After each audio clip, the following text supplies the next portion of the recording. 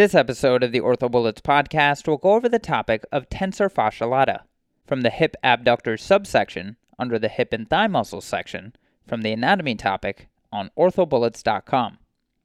In this episode, we'll go over the origin, insertion, action, innervation, and arterial supply to the tensor fascia lata. Starting with the origin, the tensor fascia lata originates at the anterior superior iliac spine, outer lip of the anterior iliac crest, and fascia lata.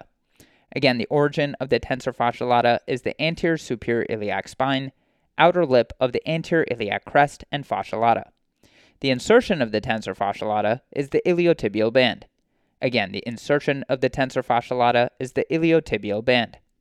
The action of the tensor fascia lata is to help stabilize and steady the hip and knee joints by putting tension on the iliotibial band of the fascia. Again, the action of the tensor fascia lata is to help stabilize and steady the hip and knee joints by putting tension on the iliotibial band of the fascia. The innervation of the tensor fascia lata is the superior gluteal nerve, which receives contributions from L4, L5, and S1. Again, the innervation of the tensor fascia lata is the superior gluteal nerve, which receives contributions from L4, L5, and S1. The arterial supply of the tensor fascia lata is the superior gluteal and lateral circumflex femoral artery. Again, the arterial supply of the tensor fascia lata is the superior gluteal and lateral circumflex femoral artery.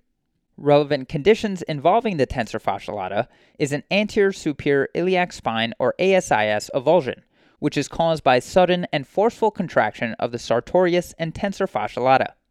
To learn more about ASIS avulsion, listen to the podcast episode about anterior superior iliac spine avulsion.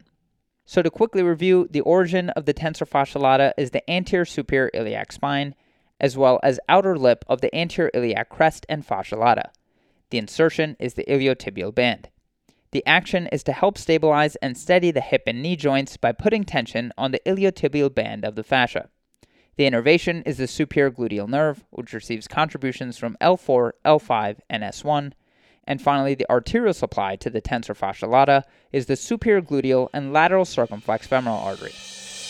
That's all for this review about the tensor fascia lata. Hopefully that was helpful. This is the OrthoBullets podcast, a daily audio review session by OrthoBullets, the free learning and collaboration community for orthopedic surgery education. Keep in mind that these podcasts are designed to go along with the topics on orthobullets.com, and in fact, you can listen to these episodes right on the OrthoBullets website while going through the topic.